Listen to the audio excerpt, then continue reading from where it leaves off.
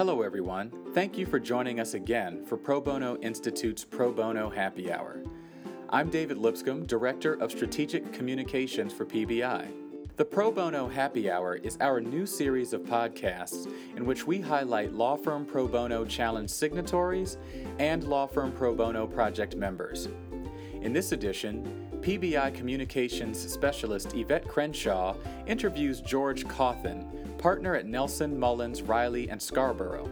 George, who chairs the firm's bankruptcy practice group, spoke to us about the structure of the firm's pro bono program, pro bono partnerships, and his firm's approach to encouraging lawyers to do pro bono. We hope you're comfortable wherever you may be, whether that's mid-commute, on your lunch break, or simply working at your desk, and we hope you enjoy the interview.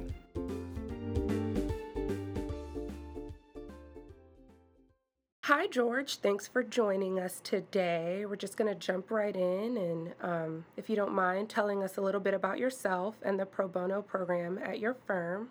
That'd be awesome. Sure, happy to do this.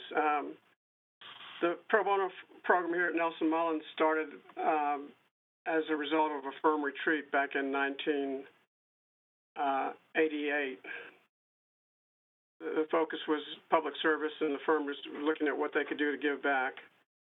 And so they decided that retreat to adopt a pro bono policy, and they have a formal pro bono committee, and to give billable credit. And then once they set up the committee, they commissioned them to study various programs around the nation. And the Pro Bono Institute and the ABA were very helpful in getting those studies done. And we modeled ours a lot after what Hogan and Hartson had at the time. Now, you mentioned that you guys, I guess the structure kind of started with a committee. Who's on the committee? Do you guys have like a pro bono coordinator or a manager? Who's on the committee? Our first committee chair was former Governor Dick Riley. They really wanted to start off to show how important it was, so they made a former governor who was later Secretary of Education the chair. And we've got a coordinator who works 60% of her time on pro bono coordination. We have a standing committee, which we have 14 offices. We try to have somebody from each of the offices on that committee, and they act as a cheerleader in their particular city for pro bono as the firm's offices. There's a pro bono chair, and then there's me, who's the only permanent member of the committee. I've been on the committee for 25 years.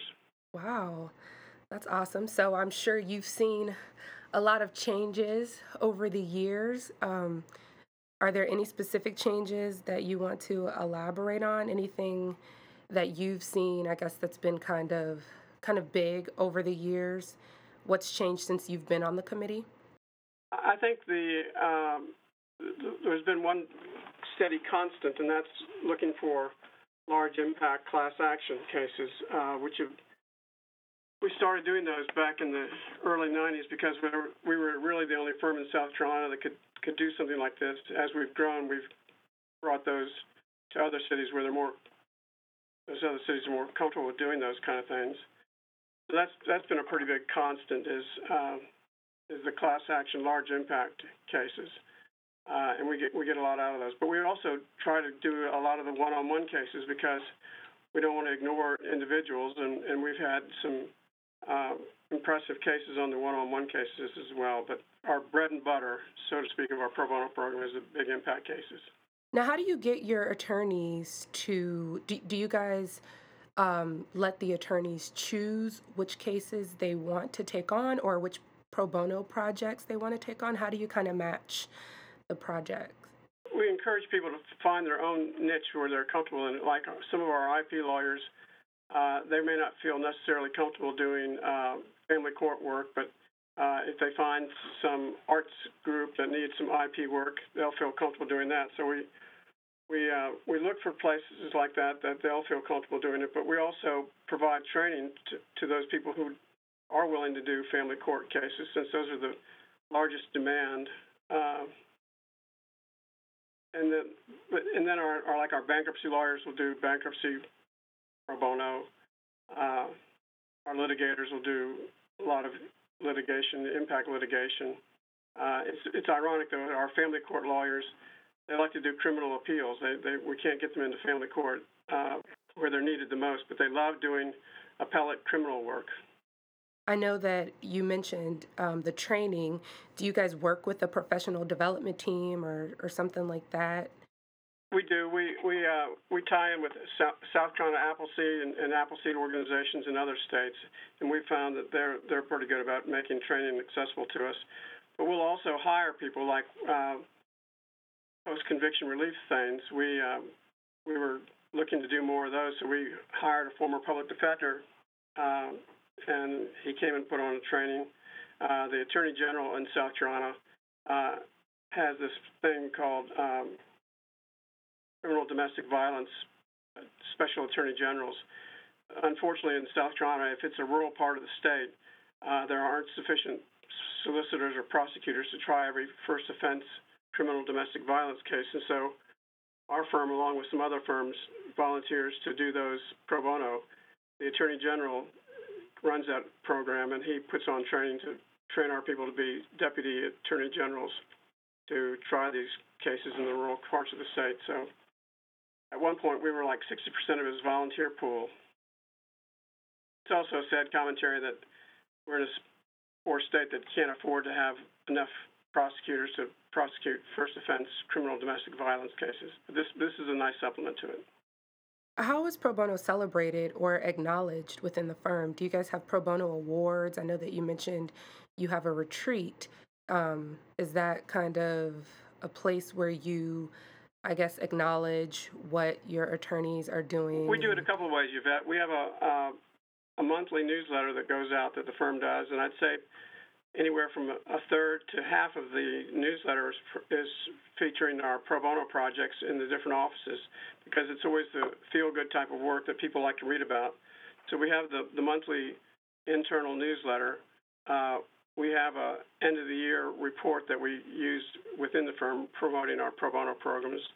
At the retreat, we give out the Scarborough Awards, named after Claude Scarborough, who was the head of the firm, who was really the big motivator behind our pro bono program. He's now deceased, but we still recognize him and honor him by giving out the Scarborough Awards.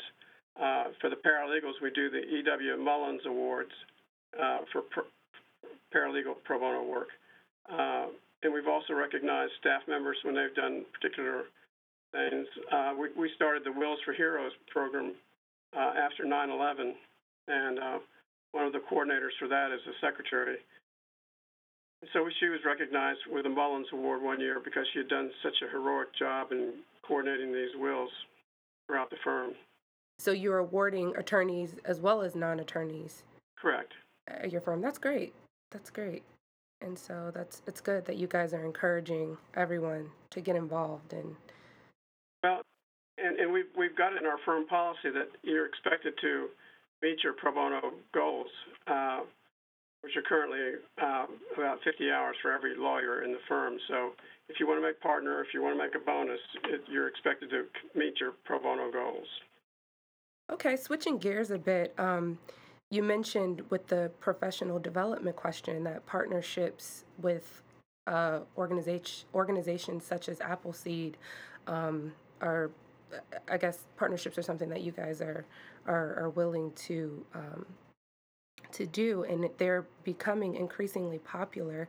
Have you guys worked with anyone else, any other legal departments or firms or other public interest organizations? Yes, we've placed an intern with Atlanta Legal Services, and that person worked for them for 6 months. We paid her salary, but she worked for them doing legal services work, and that's grown nicely because now she's got on their advisory board now. And then after she made partner, she's on their big board, and so we have this nurturing relationship between people that we send off to things like that, and coming back. And we've done the same thing with South Carolina Legal Services. Oftentimes, we will offer to partner on a particular case if it's a complex piece of litigation where our discovery skills may be helpful to the legal services organization. We will partner, co-counsel with them and our lawyers get a lot of good education out of it, and legal services gets a deeper pocket to help on litigation expenses, but also gets an amplified manpower assistance. Now, what do you see on the pro bono horizon for your pro bono program over the next year or so? Well, as the firm grows, we try to give our new offices a year's breather to get indoctrinated with the firm culture, not just pro bono, but other aspects of firm culture. But we've tried to bring our impact litigation to all of our offices, recognizing that some of the smaller offices can't staff a case as well, but we'll staff a case in Massachusetts from assets in Virginia. We did one case that we partnered with Legal Services in Richmond, Virginia. We don't have a Virginia office, but we staffed it for 15 years with assets from Raleigh, North Carolina, and from our D.C. office. So we're looking for more opportunities, not only where we practice, but in other offices in other cities where we don't practice. Because if we're willing to take billable cases in Richmond, Virginia, we should be willing to take pro bono cases in Richmond, Virginia, and we do. That's great. And how do you go about? Is that just something you just send an email out and ask for, anyone, interested? And how do you kind of coordinate that? Well, first you have to have intake, and we've got a wonderful pro bono coordinator, Nora Rogers, who's been on the job for at least 20 years, and she's so tied into the legal services and pro bono communities that people know about our program and then come to us and say, can you help? The other resources that we've had are PBI and the ABA Center for Pro Bono. That case in Richmond, Virginia, they were trying to move a homeless shelter outside of the city, and we found out about that through the ABA, and we partnered with Legal Services on that one for a few years. But then if it's placing a case within the firm, she will target it. Like if it's an IP case, she'll send it to the IP lawyers, and if that doesn't bite, then she'll send it out a little further afield with the pitch. I've got an IP lawyer willing to train. If you're willing to learn, we'll place you on this case. And then finally, if we can't find somebody through email, it's the old pick up the phone and make them feel guilty. And usually we can place it. If we don't have a conflict, we can usually place the case. Okay, that's great. That sounds really good. I'm sure a lot of other pro bono programs who may not be thinking about doing pro bono cases where they're actually taking on billable cases, that's something that they could do, and using your firm as an example, I think that's great. Lastly, if you had a magic wand, what one thing would you change about access to justice? I would like to see, let's just try it for 1 year, try adequately funding legal services so that these great, wonderful legal services lawyers who are experts in their field can do their job properly and adequately. That's my magic wand wish.